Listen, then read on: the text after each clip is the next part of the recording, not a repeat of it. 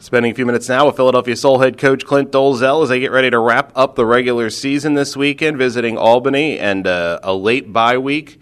Coach, come at a good time, get people healthy here as you not only wrap up the regular season, but look ahead to the playoffs. Yeah, when you start the season, you see that late bye, you're like, oh my gosh, are we ever going to make it to that? But when you get to it, you're like, oh, this is perfect timing. And when we needed it, we had a lot of bumps and bruises, some nagging injuries that, had a chance to get somewhat healed up, not completely healed up. But, the guys came back fresh. We're excited. Basically the playoffs are here.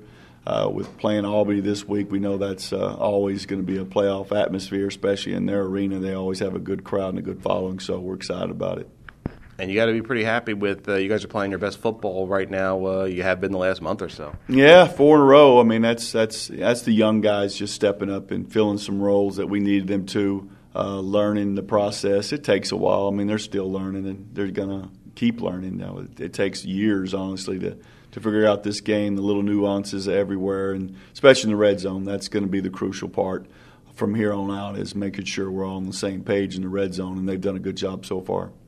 Let's talk about Albany. They've been the class of the league all season, but last time you guys played them, I thought maybe your best half of the season, that second half, specifically the third quarter, you really dominated them in picking up a win at home.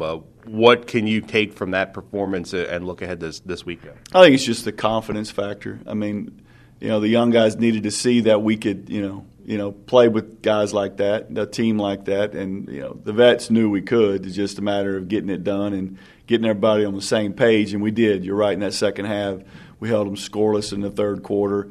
We got some pressure on Grady, that's hard to do. He's only been sacked once, and that's by us, and that game should have been twice. Bad call by the refs, by the way. But that's it. You got to get pressure on Grady. If you don't, it's a long night.